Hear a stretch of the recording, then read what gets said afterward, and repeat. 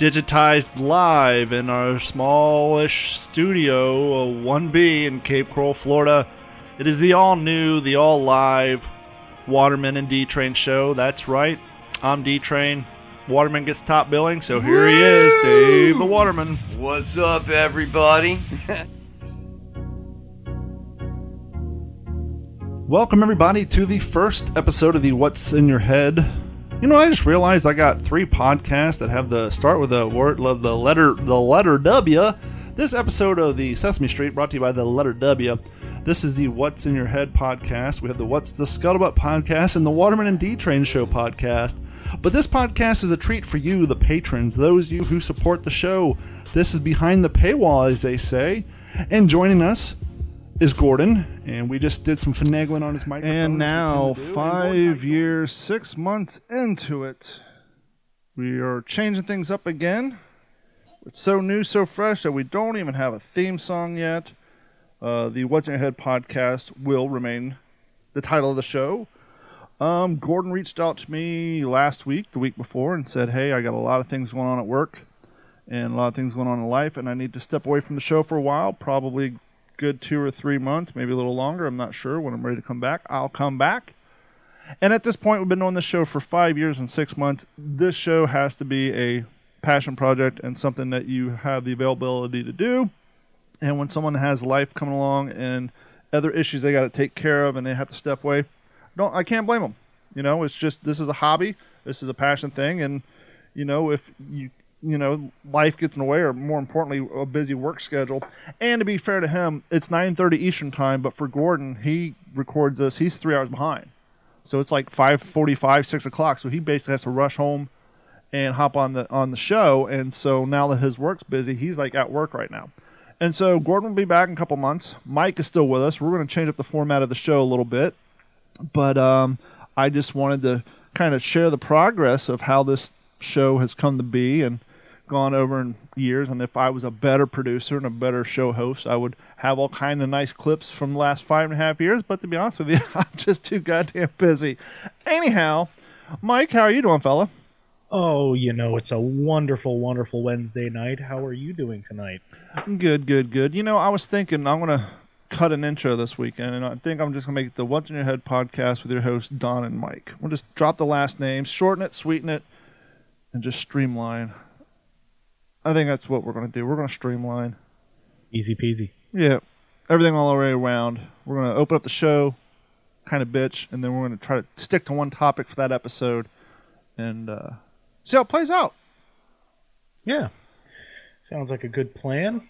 Something that might pique the interest if maybe a listener doesn't particularly care about this topic that we talk about on this show. Maybe they will on the next show, or vice versa, and so on and so forth. Versa visa. That's right. Tomato, tomato. Ah, fuck it. Let's just call the whole thing off. Potato, potato. So tonight we're going to get into the idealism behind me. Actually, no. It's actually interesting. There's 2 different versions. There's me against the world.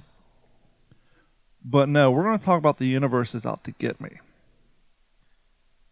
That damn universe. And if we delve deep into this, I was kind of thinking there's 2 schools into the thought of the universe is out to get me. But I figure we will kind of give 2 examples of how the universe is out to get to us. And then maybe, because I don't know your story, you don't know mine, perhaps my story will fall in line with one example, and perhaps your story will align with my other idea for another version of this, and we'll see if we can kind of figure this whole thing out.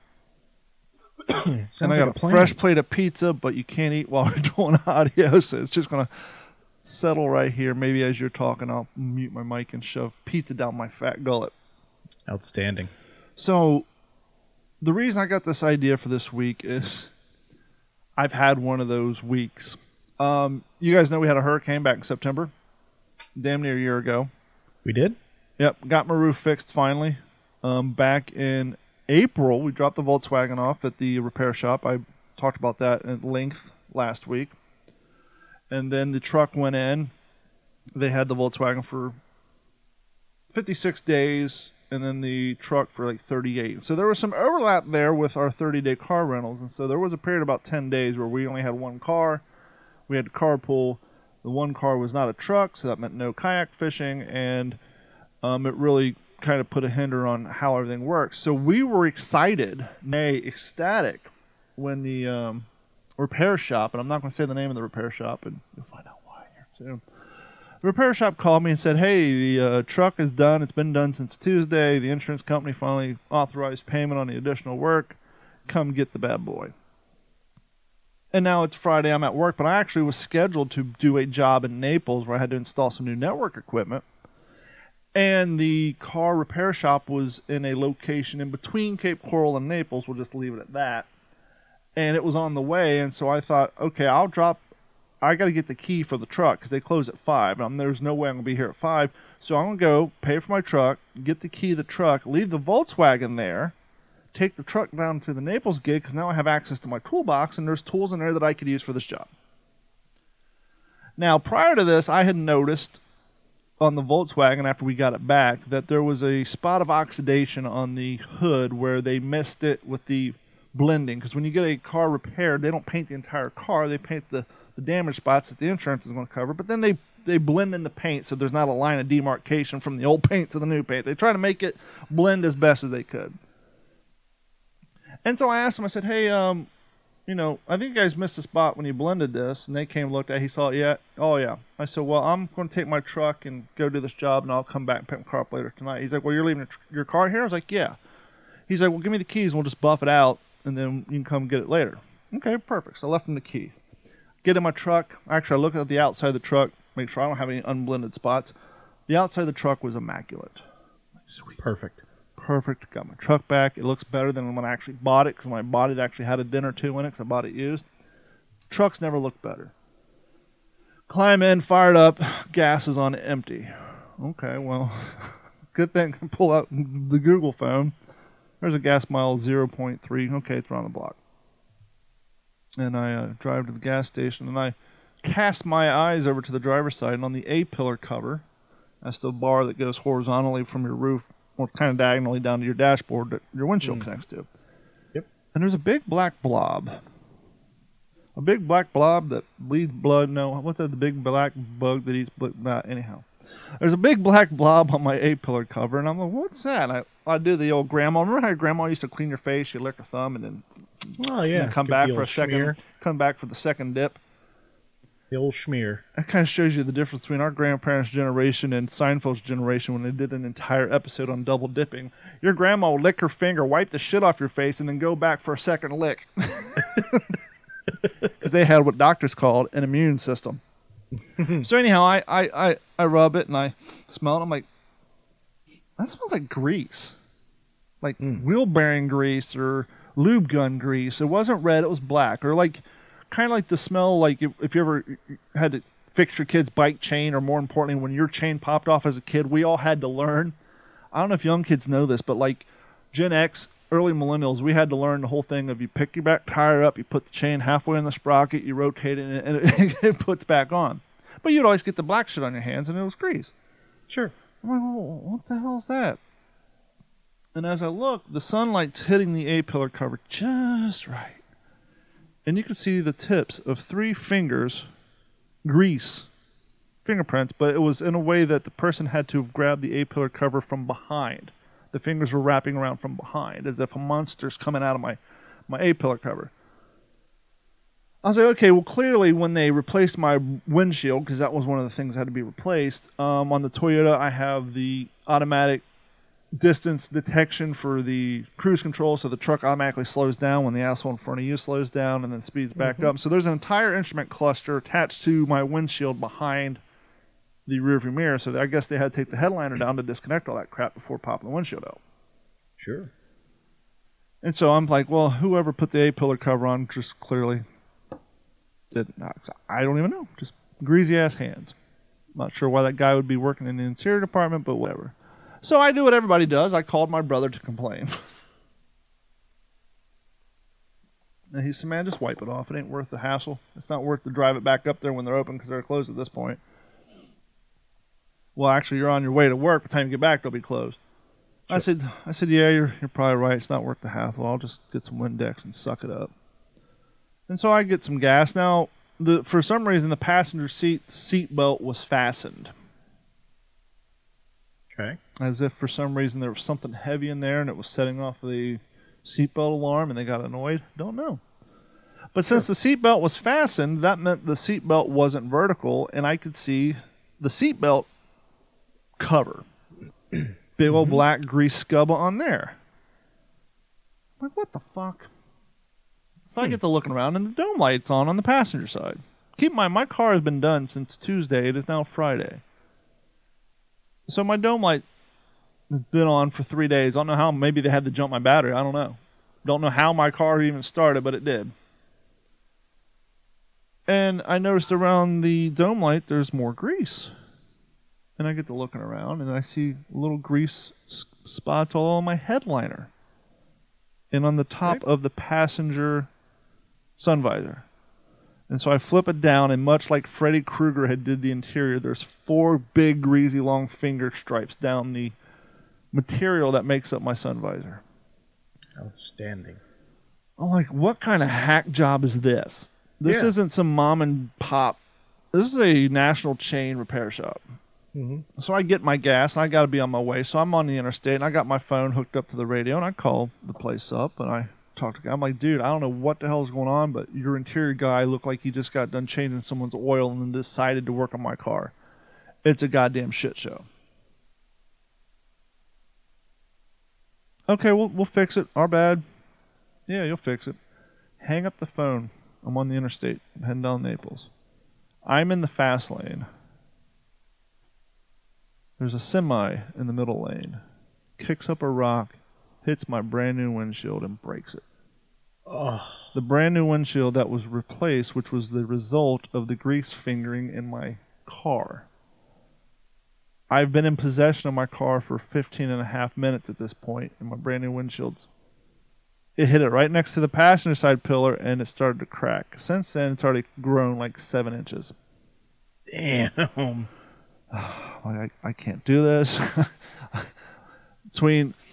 And through this whole process, when we first dropped off the Volkswagen, the rental car place gave us a car that was a smoking car, and the chemicals, it gave us headaches, so we had to arrange getting another car, and we had that car for 30 days, and then the hassle of getting a truck for my rental car, turning the other rental car back, and then not having a car for 10 days, me and Carrie carpooling, all the trips and forth back to the location, which is 33 miles away, from dropping off cars, picking up cars. I'm just like, and all the other crap I have going on in my life. I'm like, you got to be effing kidding me. Mm-hmm.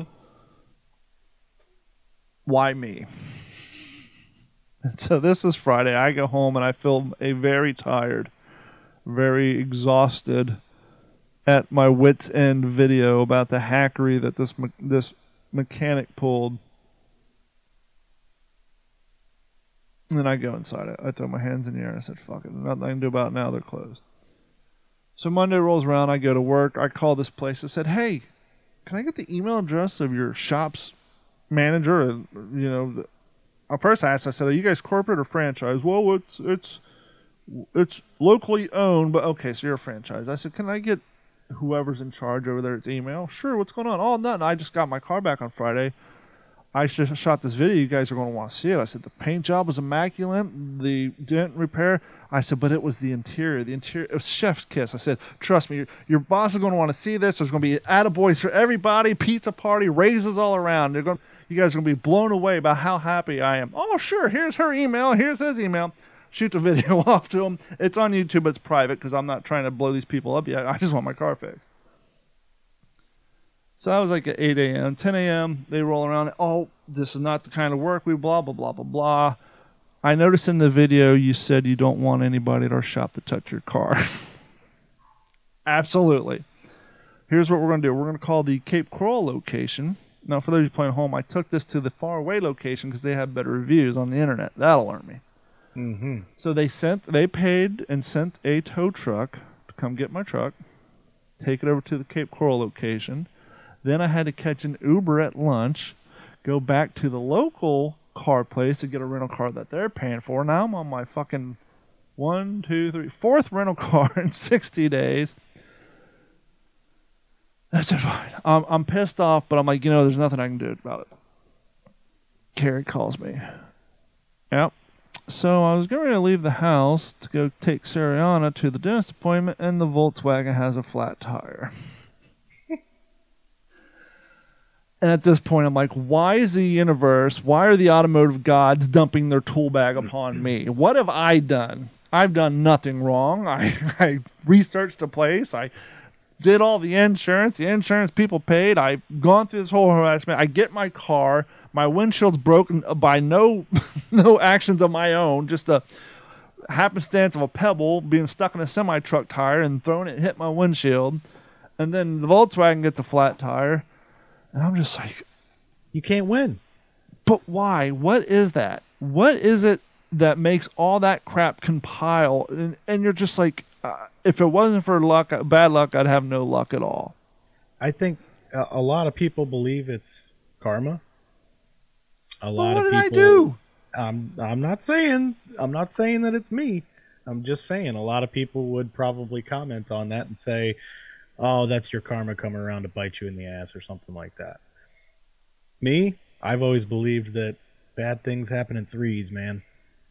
Well, tell your story, and we'll see whose story lines up with my two versions of the universe is out to get me.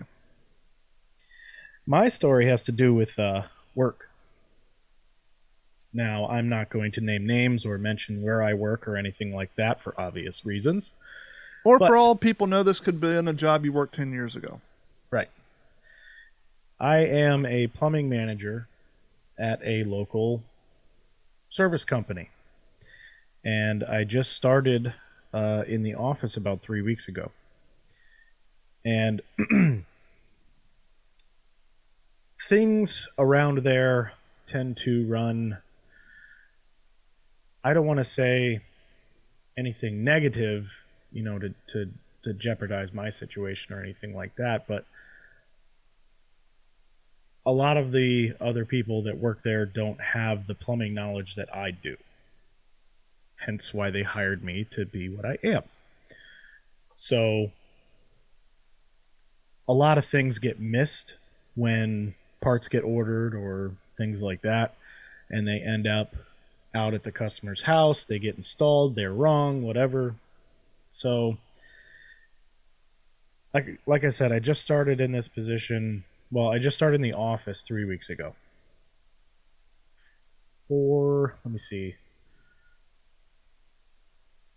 About a month ago, we had a customer up in Charlotte County that had a water heater go bad. So, we went out, we diagnosed it. Simple water heater goes bad, a coil goes bad, or is this the worst case scenario where the damn thing launches through the roof of their house? This is a gas water heater. And there's two different kinds of gases that you can use to heat a water tank. Propane and methane. Natural gas and LP.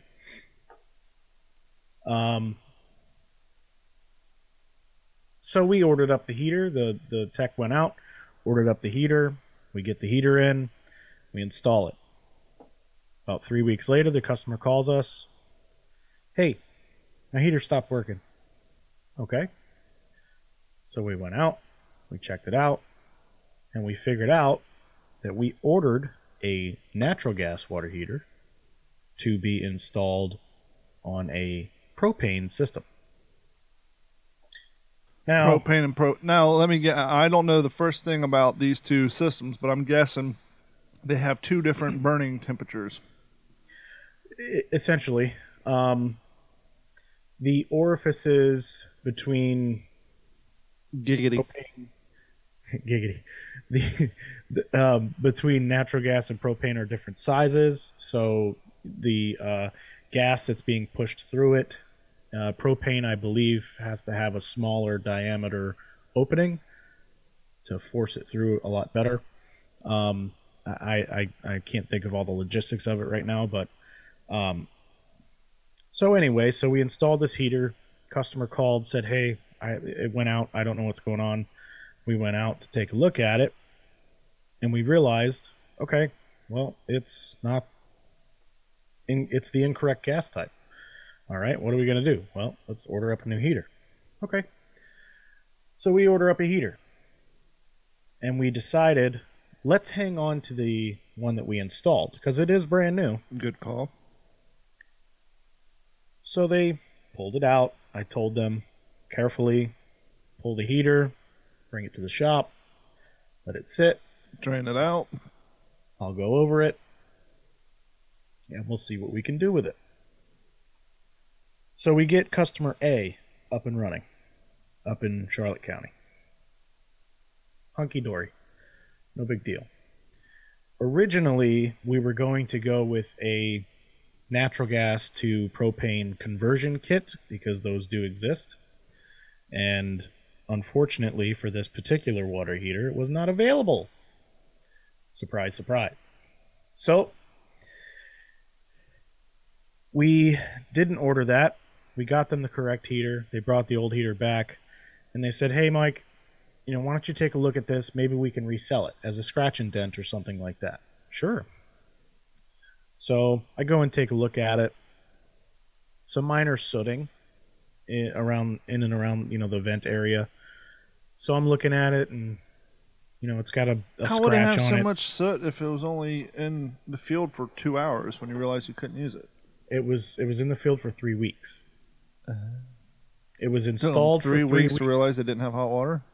Or was it inconsistent hot water? It was functioning normally. That's the thing, with different gas types, it'll work until eventually it just stops. Mm-hmm. Because of buildup or because it's not burning the propane or whatever, the fluid at the right temperature. Exactly. So it had been installed for 3 weeks. We brought it back to the shop. It sat for a week because I wasn't able to get around to looking at it right away. So I looked at it. Everything was fine. I checked, just to make sure, just kind of gave it a visual inspection and looked everything over.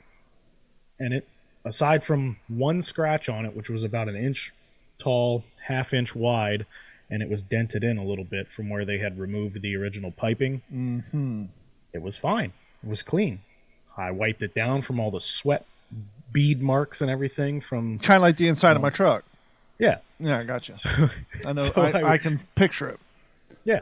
So I wiped it down, and my boss comes to me, and he's like, hey, he knew that we had this heater, and he knew that it came back, and he was like, well, I have a customer here that actually wants a new heater, and is this gonna match up, all that stuff? And I was like, yeah, this will work perfectly. Oh boy. Okay. So I get on the phone with the customer. Mind you, she's not happy about the price to begin with.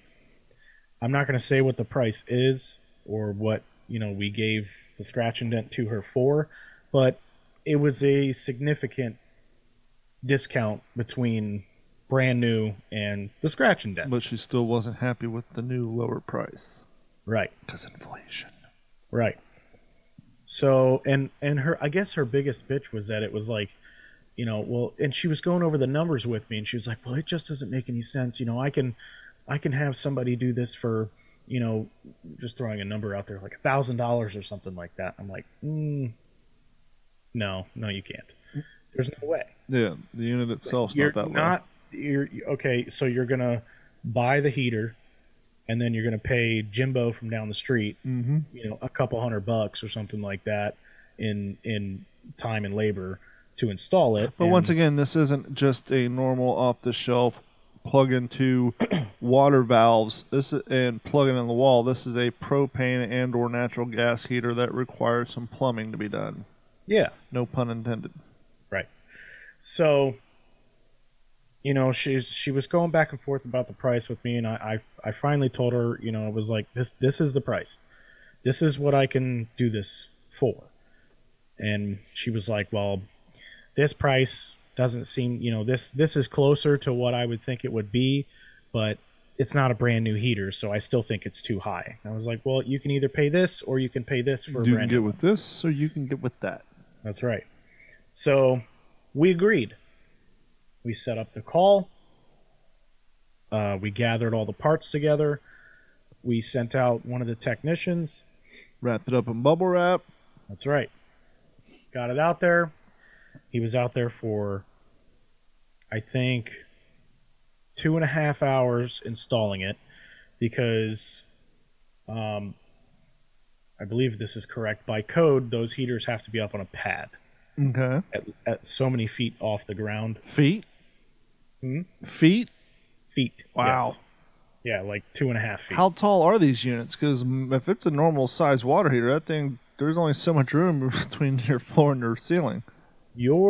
So to put it into perspective, your water heater is a 50-gallon medium, which means it's about 4.5 feet tall, maybe right, 5. So it's a little shorter, but it's a little fatter. Mm-hmm. This is a 50. I guess you call it a 50 tall or a 50 regular, which is, about another 8 to 12 inches taller, and it's a lot skinnier. So just your run-of-the-mill, typical normal water heater size. So he gets it up there, gets everything installed, gets everything ready to go, and I don't know anything that's going on at this point.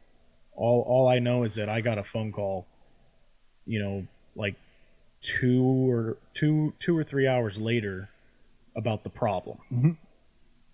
There's always a problem. Tech fills it up, gets everything going, goes to light up the gas, got the pilot lit, turned the burner on, and as soon as the burner plate ignited, black soot just blew out of the inside. It's like Uncle Buck's Buick. Yeah, out of the inside of the vent. And now, is this unit in her garage or her utility room? In her garage. Luckily, in could her be garage. Worse. But next to the AC handler, which is now sucking that shit blown in her house. She has a Mercedes in the garage. White? No, it was black. No, well, that's good. That was the lucky part. Had a Mercedes in the garage. She has all kinds of expensive shelving. Oh, good. For extra storage in the garage. She's got her mink collection. She probably got about 50 different bins with white lids. Yeah, that's good. In the garage. Oh, yeah. All of her workout equipment is out there. The Peloton. Her TV, her extra refrigerator, all this stuff. So it blows soot all over the inside of her garage. And not like chunks. Microscopic. Like the overspray from the neighboring paint shop that gets that Correct. shit all over your car because they decide to rush a car and paint it in the parking lot. Correct. So, for those of you who don't know about sooting or fireplaces or gas fixtures or anything of that type, soot is a byproduct of gas expulsion or burned fuel. Mm-hmm. It happens. It's a common occurrence. However, there's usually scrubbers in place. Right. Because that particular heater was installed with the incorrect gas type, it sooted excessively inside the burner casing and inside of the vent. So what you're saying is this just got very expensive. Yeah. So I get the phone call.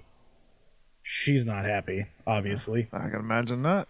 My technician is covered from head to toe in streaks. Yeah, exactly like that. Because I saw him afterwards, and I mean, he was covered. And so we're going back and forth about this. So then I go into.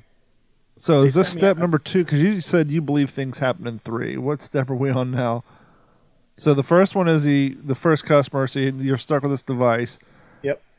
Now you sell it to a customer and it blows up. Is that step 2 or is that step 3? That would be step 2. Yeah. Okay. So what's the third? What's the third shoelace that fell out of this shoe? The third shoelace would be the fact that I had to go out there personally, deal with the customer face to face. I got thrown under the bus about a situation that I won't mention. Did you ever see The Lion King? Of course. There's a very, very important lesson to be learned in Lion King that most people overlook. And I think Scar says it to one of the hyenas or to the lion, the little lion. He said, the first rule of management, everything is your fault. And that rule smacked you in the face today. Yep. So while I was out there, she was very nice and wasn't like, initially she was pissed. But then once I got out there and was trying to assess the situation and all that stuff, she was kind of, still upset, but not wasn't in full-blown Karen mode. Yeah. So, but now, we were able to calm her down about the heater situation. Yeah. Settle down, woman. Right. We were able to calm her down about the heater situation. So now she's concerned about her safety. Oh. Understandably so. Never dealing with this situation before. You don't know what to expect, things like that. So we put a carbon monoxide detector in her garage.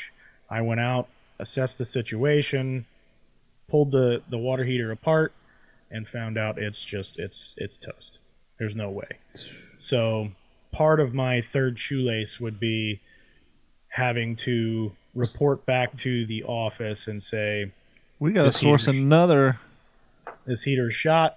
We're 3 heaters in, and what's one and a half have only been paid for. And you can't even try to get a warranty claim on that. Nope. I actually, I didn't try, but I was just curious as to what they would say. Mm-hmm. So I called the manufacturer on it, and I was like, hey, hypothetically, if my buddy bought a water heater and then a month later he wanted to upgrade, and he sold me his water heater, is it still under warranty? Nope, absolutely not. As soon as it leaves that address, which I kind of figured that, but I just wanted to make sure. But, yeah, So the 2 versions of the universe is out to get me. Yep. Is one, kind of what you and I experienced. I guess one could go through at the time, fine-tooth comb and suggest that, some oversight here and there about checking the version of the first one that you're replacing to make sure that, whatever the gas hookup is, what exact type. Yeah. And then you have my situation where it was completely nothing I did. It was just somebody fucked your truck, somebody broke your window. Oh, and by the way, to follow your suit, step 2 and 3 in my adventure, got home, the window trim on the outside of my door below my window, the clip was broken. It looked like somebody took a lighter and squeezed it back in the hole and put a little super glue on it. And it popped out. That's how I discovered it. And step number 3, my insurance does not do free, non-deductible window repairs. So that means I just paid my deductible to have my car painted and windshield replaced. 2 weeks before that, I just paid the same amount deductible to have the Volkswagen. And now the new windshield is $5 less than my deductible. So I'm going to be out another of the exact same amount. And I'll just like, and the cracks already spread. But there's 2 types of the universe is out to get me. Well, and the thing about my story is like this situation just got thrown into my lap. Yep. Who's your turd? I have no experience with this, or I've dealt with customers and stuff like that, but I was a manager years ago for a little bit, but this is kind of a new process for me. So it was like this just gets thrown on me, and then I just got to try and take it and run with it as best as I can. And so it's just a huge slap in the face. The 2 versions is one, kind of what you and I dealt with, where literally it was just the universe is literally just shitting on you. Yeah. And then there's a version where there's a lot of bad life choices and lifestyles that fall in line that result in what a person believes to be just unequivocal, uncontrollable bad luck. Woe is me. And I've been there. A majority of us, unless you were born into generational wealth, most of us adults, at least in our generations, I don't know about the new ones because they're all still living at home in their 30s, we all left the house at 18. One way, shape, and or form. We found roommates. My buddy Frog had 5 dudes living in a 2-bedroom townhouse. One guy had a sleeping bag and utility closet right next to the AC handler. I mean, just you would do what you had to do to get that rent money put together. Yeah, I got married and had a kid at 19, so that's my version of that story. And so a lot of times when you're poor, you often make less than responsible decisions with some of your money to help dull the pain of life. Sure. And so maybe instead of paying for the car insurance, you decide to go out and, I don't know, whatever, buy an Xbox or whatever, buy 3 cases of beer and have a party. And so in cases like that, where you're just, you got the piece of shit car, it's not running right, and then you get in an accident, you have no insurance, the car gets impounded. Well, that was a result of you deciding not to pay your insurance because you decided the case of beer or the Xbox was more important. So those 2 things are life choices. And it's interesting when you're looking at that aspect of that version of the universe is out to get me, how it's like once you've gotten past that point in your own life and you're hearing other people complain about those types of situations, you're like, well, it's a result of life choices. Well, but it's funny when you're on that side, you don't see that. I don't know if it's you don't want to look in the mirror and realize, well, yeah, I'm I get paid X amount a week, and I'm spending 60% of my paycheck on entertainment items and less on my responsibilities. But a lot of times that's what it comes down to. Well, and on that subject, I think there's a cutoff. I think around. And everybody's life is different, so I mean, it's not going to be universal to everybody. Sure. I think in generality, 27 or 28, you finally kind of grow out of that a little bit. Yeah, it was like 33 for me. Hey, not everybody, does it like that. Yeah. But I can remember, my first house, with my girlfriend at the time. It was like my rent was cheap. I didn't make a whole lot of money, but, my rent was still cheap. I didn't have a car payment at the time. I had a beater. I still had to pay insurance on it. I had all these bills and stuff, and it was like the first time in my life where reality and adulthood kind of set in, and making the choice between wanting to party all night long and have fun and spend my money on other bullshit was more important than paying my bills. So what was the result of that? I lost my fucking house. I got evicted. Why me? If it wasn't for bad luck, I wouldn't have luck at all. The universe is out to get me. And it was that situation where I was like, are you fucking kidding me? Like, this is bullshit. And you get that, like, you're in that mentality, I think, where you're just like, fucking, fuck the world, everybody's out to get me, and why me, and blah, blah, blah, blah, blah. But it's like, no, I was stupid enough that I didn't pay my fucking rent. So I got kicked out. Duh, stupid.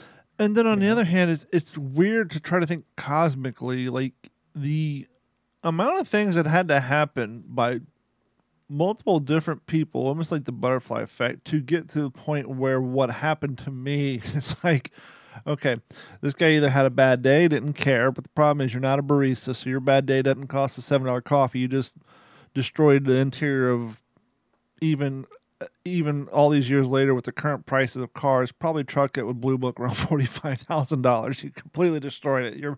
You're in property damage land here. Your bad day resulted in property damage. Yeah. And then that same person that happened to then have their window cracked.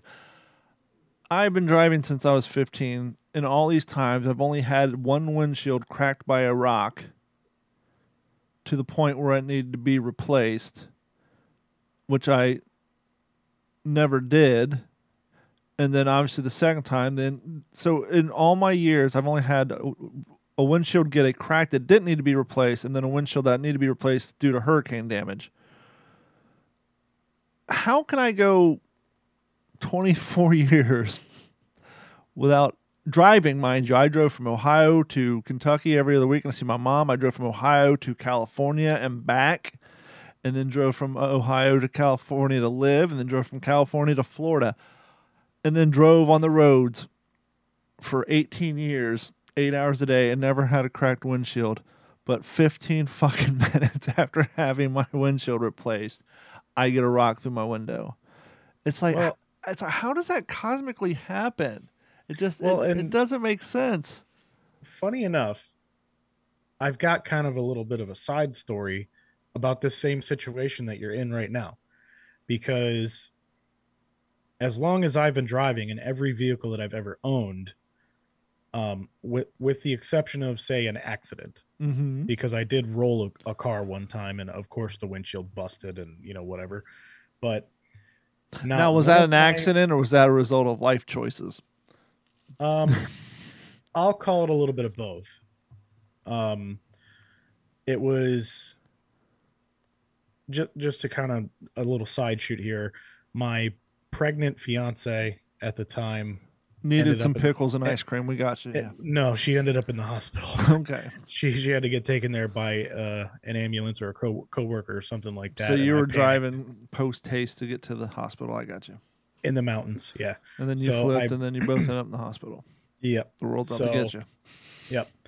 So, yeah, between, again, a little bit of both, I think, because it's like, why the fuck did this happen to me? And, I probably should have been doing 45 and a 25. So, yeah. But I digress. Especially if the sharp corner sign says 15 mile an hour. Yeah.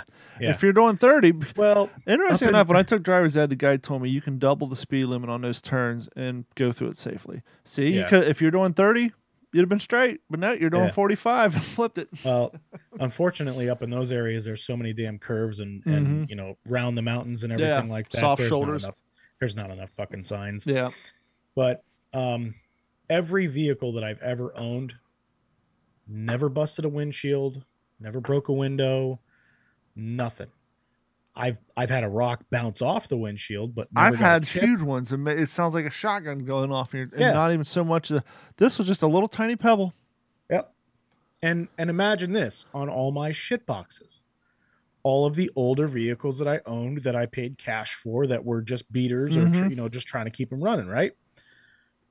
The week after I bought my brand new Nissan, chip in the fucking windshield, going down 75.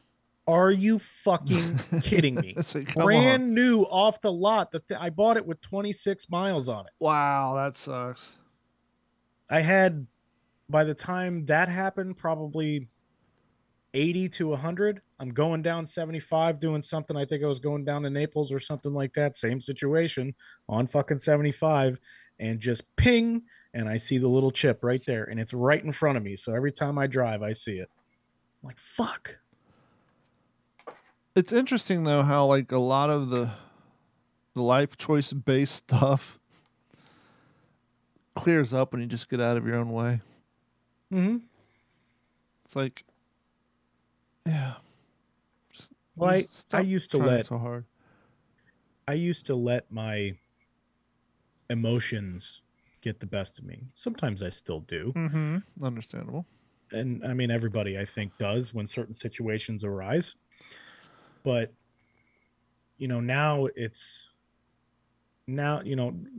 older looking back situation. It's like, why? Yeah. Why would I be so pissed about that situation? I look back on it and I go, well, I got through it. Well, see, that's the crazy thing. I figured it out. Because much like you, every car I've owned up until I bought my first off the lot new car at 36 were pieces of shit. Yeah. And my mom's cars were pieces. Gordon's cars were all. We come from a long line of shitty cars. Sure. And particularly if you grew up in the 80s and 90s with family members who were driving cars from the 70s and 80s, because they all sucked, but they're all affordable. A lot of Ford Escorts and Chevettes in my lineage. You learn at an early age, if I get pissed off every time I have car problems, I'm going to spend a majority of my life pissed off. And Yep. so I took that to heart a few years back. And so, like I said, when I first got in, the grease, okay, I'll wipe it off. The nether grease, okay, I'll make a phone call. And then the windshield gets broken. I'm just like, okay, what the fuck? What am I doing? And then 2 days later, oh, got a flat tire. And it's like, okay, knock it off. So now I got to come home, cancel a podcast because it's in my driveway. Yeah. And then I got,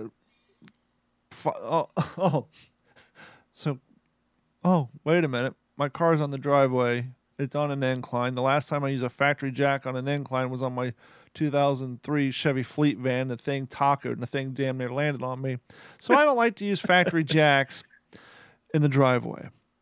I have a 2-ton floor jack. Sure. Oh, wait a minute. I think I let my dad borrow the 2-ton floor jack. Call my dad.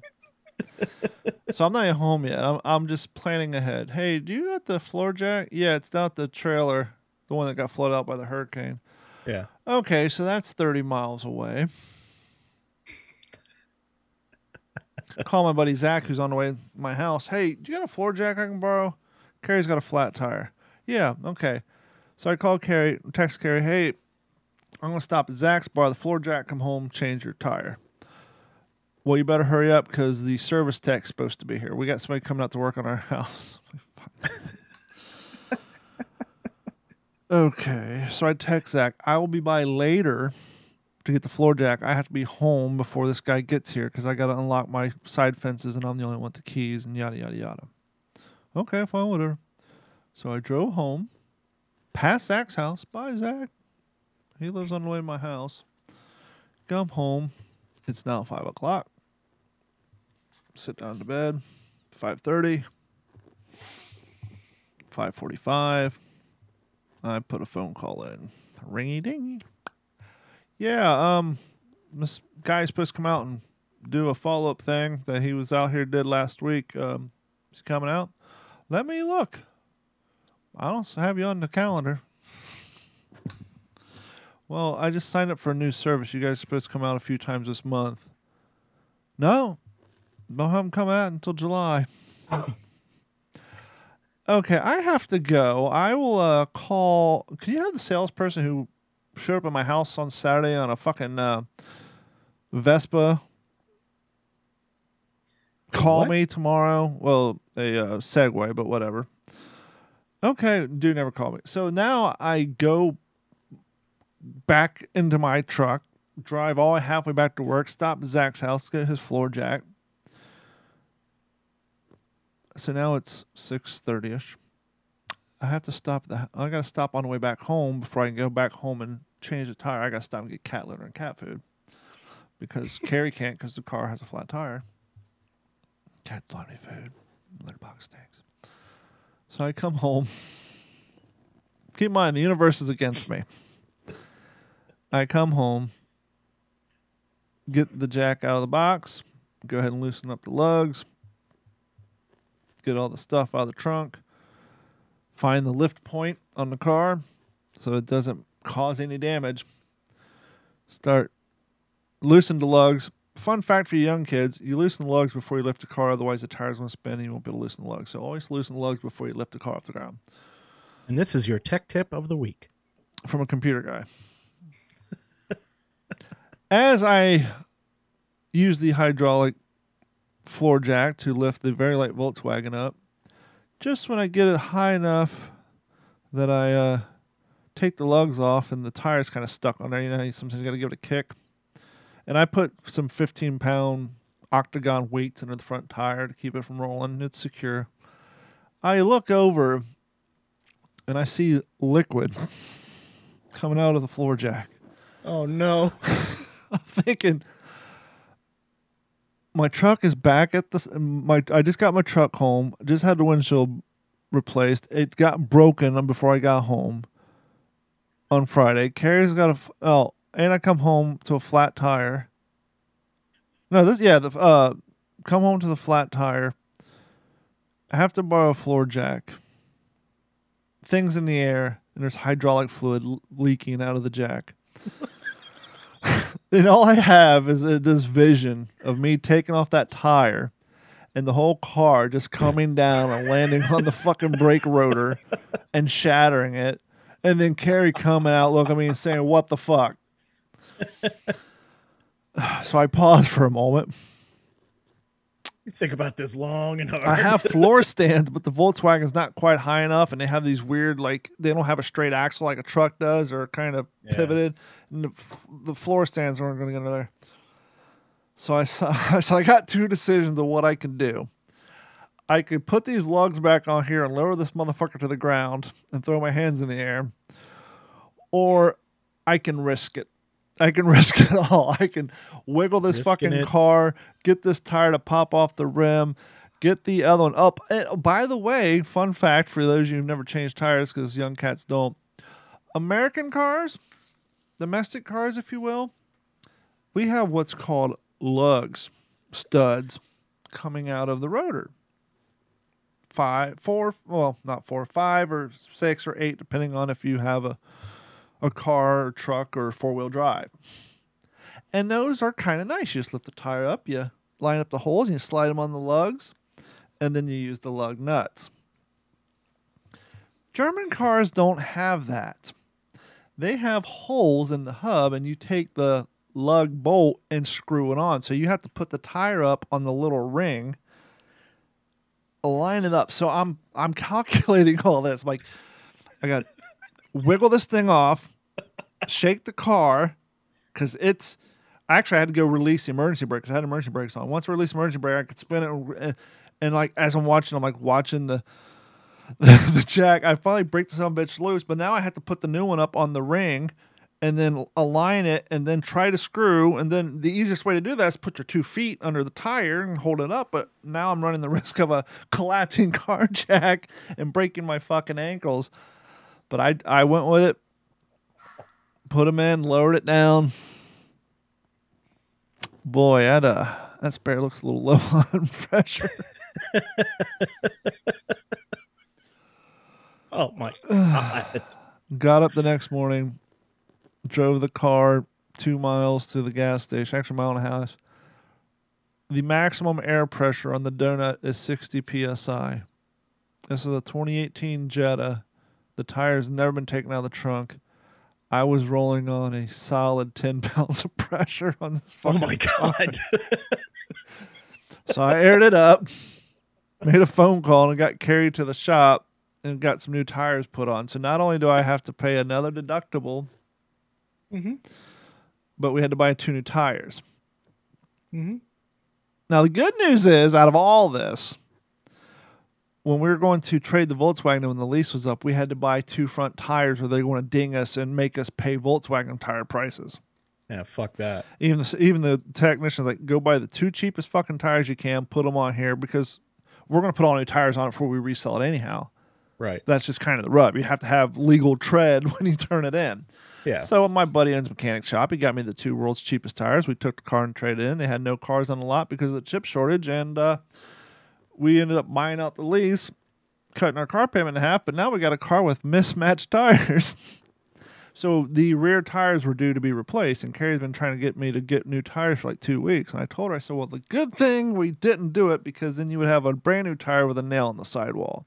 Yes. And she's like, what do you mean? I'm like, the tire's not flat because it's old. The tire's flat because you had a 3-inch lanai screen screw through it.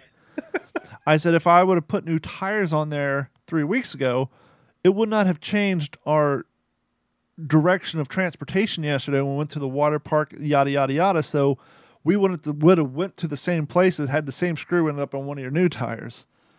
But I'm just like, if this fucking jack collapses and this car comes plummeting to the ground, I'm done. I completely give up because I've done nothing to deserve this. The hands go up, the tools go flying. I'm fucking done. I'm going to bed. Not even my jack. It's like, I'm just thinking, it's not even my jack. We call that fucked by the green weenie again. Yeah, it's like, can I just catch a break? This is just effing insane. You definitely got me beat. I mean, you've been dealing with some shit and your And that shit's been compounds on ongoing. top of all the other shit I've been dealing with. Yeah, and your shit's been ongoing for like the past 2 to 3 months. So when I was driving back at least when I was driving back from Zach's house after getting the jack on my way to get cat litter, I said, "Fuck it, I'm getting me a Starbucks." But I'm tired. I'm annoyed. I'm frustrated because after all, the universe is out to get me, and I pulled in the Starbucks. Closed. No. Oh. This particular Starbucks, that's weird. There's 2 Starbucks that I visit in the morning. And I think you and I have talked about this. The one that I visit all the time is chock full with the full rainbow of the LGBT community. Yes. The other one looks like an Abercrombie & Fitch store. Just a bunch of straight white folk in sweaters and T-shirts. The young person who has them, they pronouns on their name tag, who is a very nice person I talk to all the time. After all the shit I've been going through, between life and then the universe and the cars, the only person that out of all the people I communicate with to ask me how I'm doing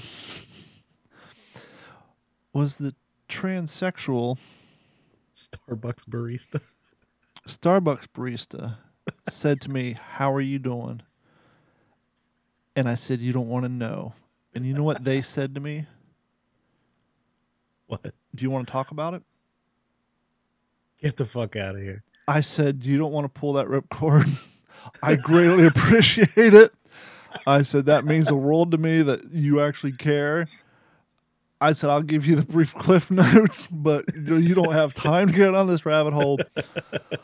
But I was so frazzled. I'm like, that meant the world to me that one person actually gave a shit, was interested in what was bothering me. Yeah. I'm like, oh. It was so nice to actually have somebody say, "How are you doing, fella?" It's kind of like a breath of fresh air. Because as the dude, the head of the family, your job is to take on all the responsibilities and grin and bear it. Take on all the stress of life and make everybody else feel better and grin and bear it. But you've been doing all this, and then all these cars fall on you, and then people not showing up. Just to have somebody say, "Hey, how are you doing? Do you want to talk about it?" I needed that. Outstanding. But you don't need to hear the shit show. At the end of the day, not all that serious stuff, even though we've been talking about it for 45 minutes on the podcast, but it's just one of those things we can all relate to. It's just like, why is everybody out to get me? Yeah.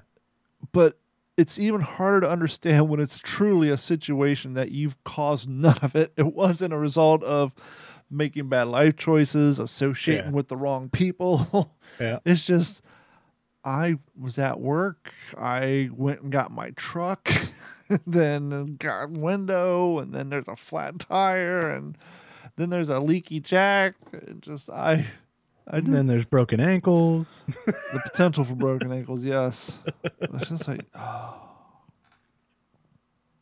You can't win. No, but things are turning around.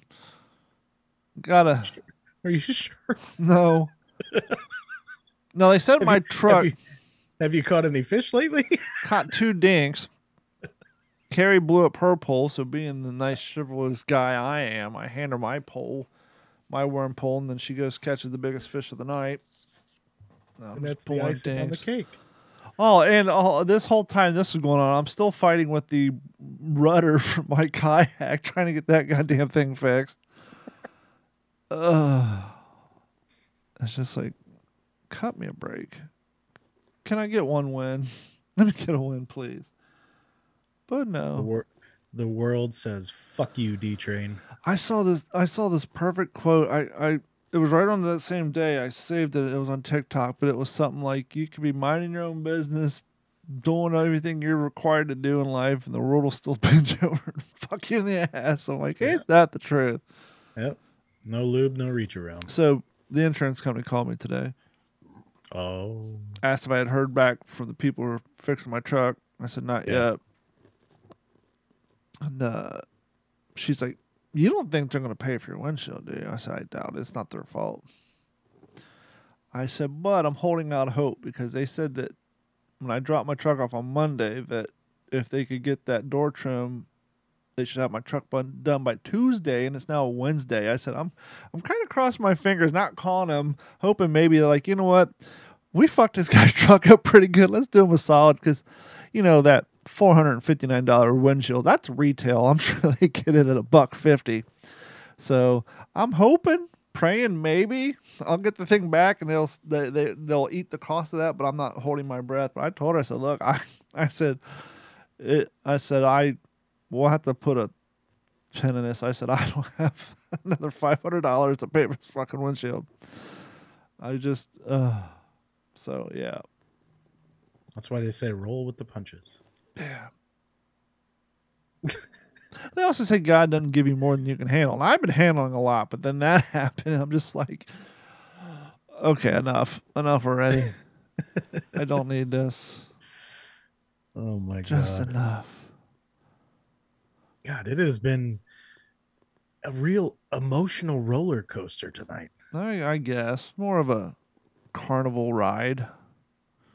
Didn't have as many ups and downs as like a full-blown roller coaster. But I do got to go back after we're done and record the first 45 minutes of the show because for some reason Tish, it wasn't recording. I've only have 20 minutes worth of show here. So... are you fucking kidding No, me? but the good news is once it saves to YouTube, I'll just start the video on my computer and hit record, and then when I get to the same moment, I'll cut it off, and so then it'll get a lot cleaner for those after 45 minutes. The audio will get real clean. It's just, I just can't win. You need a vacation. I'm scared. I don't know. Yeah, I don't know. Yeah. As Brandon Lee said in The Crow, it can't rain all the time. Yep. I forget the next line of that song. Sky won't fall forever. Is that what it is? I actually have the CD burnt on my hard drive. I have the Crow soundtrack. We're going to do a little update because it kind of rolls into the same temperature of this, and then we'll call this episode done. What is with the mindset? I mean, there's always been protesters. There's always been people fighting for a cause because, I mean, every generation, everybody needs something to rebel against, right? Sure. That's why the old hippie movement in the 60s said don't trust anybody over the age of 30 because everybody under the age of 30 has no life experience and they're easy to brainwash. Sure. But we've gotten to this new level now where people feel that it's their right that when they protest, not only to do property damage, but to do high-end, irreplaceable property damage. Mm-hmm. And then they're surprised when things don't go their way. There's been a scourge of these environmentalist protesters out through Europe and that side of the globe.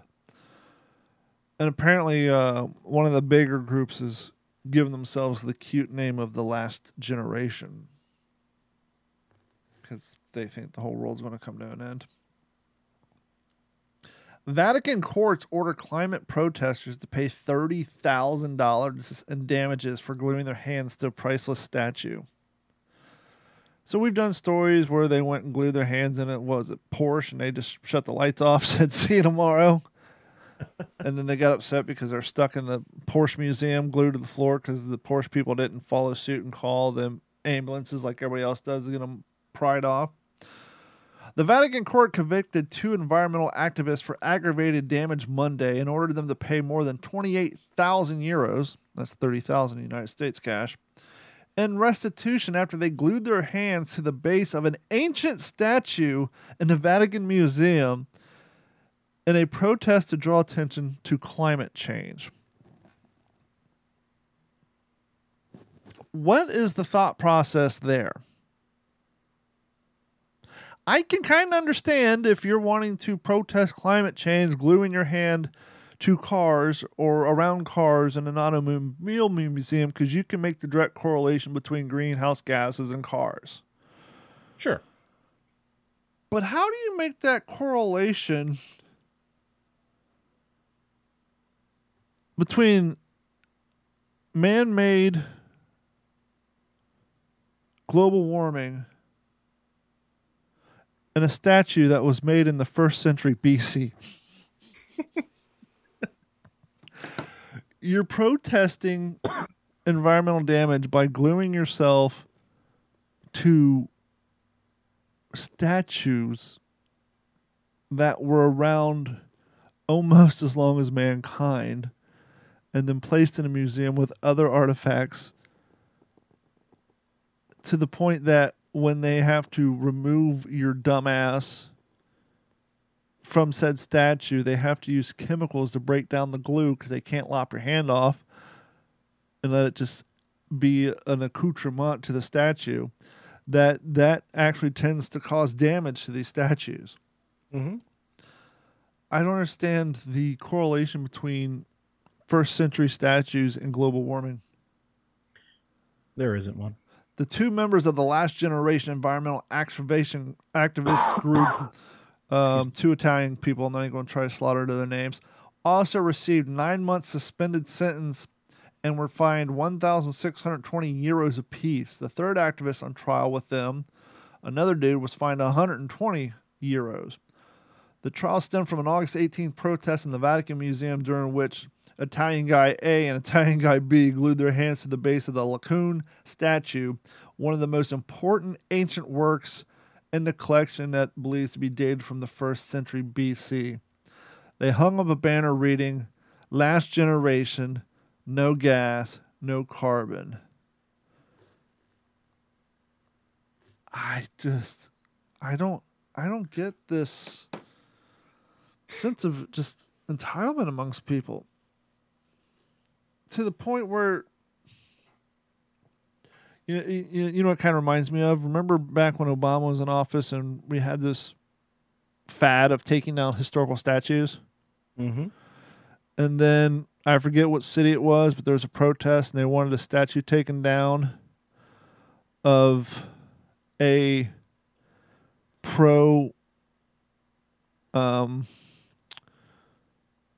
one of the leaders in the desegregation progress of our country, meaning this person stood up for black rights. Basically, everything that people were tearing down statues for, because all these guys are slave owners. This particular person was like key in moving our country away from slavery, and they're just so caught up in the whirlwind in their message that they just find random statues without even researching who the person's about. This one's next. Oh no, that's the guy. That guy's on your side, stupid. It's the same thing. You're going to a museum that has ancient works. If anything, you should be like, this is the reason why we need to protect our environment, so that things like this and other things can be found and preserved and put on display. Not, let's destroy this so that we can protest gas and carbon emissions. Mm-hmm. It's just, it's, I don't know. It just makes no sense. I think it's, hey, look at me. Yeah, that's a big part of it. Adam Carolla says all roads lead to narcissism. Yeah, I truly believe that when it comes down to it is and you know, another offshoot of that would have to do with you know, anarchy and things like that. But anarchy, damn it, Chip, don't make me smack you. I think it's hey, look at me. Everybody wants their 15 minutes of fame, mm-hmm. as it's said. And you know, if you think about, like, I think people are pre-wired and programmed to be destructive. Yeah, I can see that a little bit. You know I think at an early age when they're trying to rebel, and you kind of said something like anarchy. We think of anarchy symbols. We all drew anarchy symbols on our books in elementary school, middle school. That and the S. We had no idea what anarchy meant. Yeah. It reminds me, though, and you see this oftentimes fishing. Whenever you're out and about and you see a swastika painted on a sign or a wall or a pillar or a bridge, do you think there's a roaming band of Nazis running around your neighborhood? Nope. What do you think when you see a Nazi symbol spray painted on a wall? White supremacist skinheads. Nope. Not even that. It's more basic than that. What is it? 13-year-old white kids with spray paint. Going back to the desire to rebel. They don't know what the swastika stands for. They don't know the history behind it. They just know they have spray paint, and this symbol pisses people off. They don't know why it pisses people off. And so they spray paint the swastika, and they have a rough idea what anarchy means. Oh, it means no rules. We don't have to listen to our parents. And so whenever I'm driving around and I see a swastika or an anarchy symbol, I don't think, ooh, there's anarchists running around. I got to get home. Or, ooh, there's white supremacists. Yeah. No, it's the fucking 13-year-old neighbor boy found a can of spray paint, and he's out wanting to rebel. And that's where a majority of that shit comes from. Well, sure. And we just have this... We all have a healthy desire to rebel, which usually comes out through one's choice of music and or style of clothing. But then there's those people who just keep on going, take it a little bit too far. Whether you're Antifa or these environmentalist people who are gluing themselves to ancient statues, all in the name of what? Some nonsensical thing. Well, they're fighting for the save the planet. Well, the problem with that is you can go back and look at newspapers going back to the last 150 years. Every 10 years, there's a new headline about global warming or global cooling. Yeah. It's just repetitive. It's just a repetitive news cycle. Now, if we want to have a discussion about man-made pollution, absolutely. We can talk about that. I see it every time I go out kayaking. Sure. That's out there, but... By the way, did you hear the story about the Porta Johns? No. What's the update on those? It's not happening anytime soon. Well, I saw some of them have been pulled out of mine. Some of them have. Some of them have, and I don't think that that's anything to do with the city. There was a news story on, I think it was either this morning or maybe yesterday, that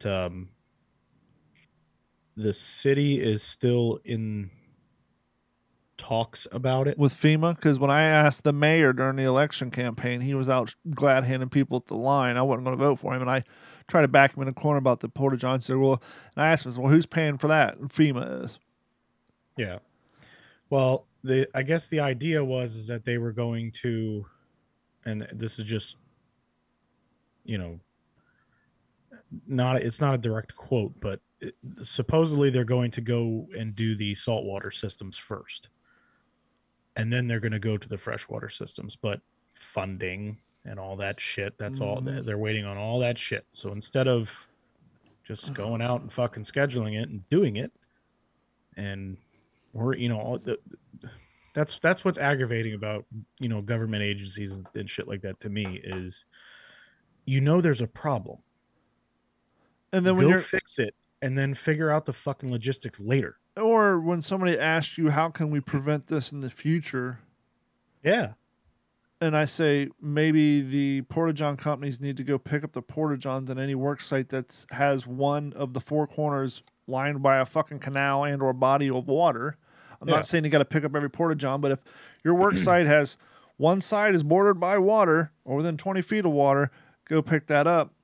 He said there's too many of them out there. He believes it's the construction company's job to strap them down. At which point I realized this guy's never worked a day in his life outside in Florida. Yeah. How do you strap them down? Can't drive rebar into the ground because it's all sand. The shit's going to pull right up. Are they supposed to drill holes in the concrete slabs that the jobs are working on? No. These things are plastic shells riveted together. Have the damn honey wagons come pick them up if there's, the 2 days before, if there's a hurricane. I can tell them, you guys, you want us to pick up our trash cans and clean up our yards? Yeah. Remove the missiles? Well, and The only thing that I'll give them, with that is, if nothing else, if you know there's a storm coming, have them clean it and push it into the garage on the construction site. If nothing else, at least get it out of the fucking wind stream. Yep. But anyhow. But that's too easy. Yeah. That's too fucking easy. And, God forbid, some of these people around here spend money to actually pay somebody to fucking, go over there and push the fucking thing into the garage. Yeah. Nope, it's not in the budget. Speaking of pushing things in the garage, we want to push you guys out onto the internet. Make sure you head over to youtube.com, click on, search for Digital 410 Media or D410 Media or Digital 410, and like, subscribe, watch our videos. And if you haven't done so, please head over to patreon.com, sign up, or you can find that link through whatsinyourhead.com as well. Tonight's kind of the little change up. We're going to get this thing fine-tuned and have some guests on and stuff. But we're looking into the new phase of the What's in Your Head podcast. We want to thank everybody for your continued support. Like I said, Gordon will probably be back in 3 months or so. When he comes back, we'll still continue the new format of the show. And we're going to sort this thing out, and bigger, better things to come. And for myself and Mike, we will all talk to you next week, because I got to go back and record the first 45 minutes of the show because, well, the universe is out to get me. This has been a Digital 410 production.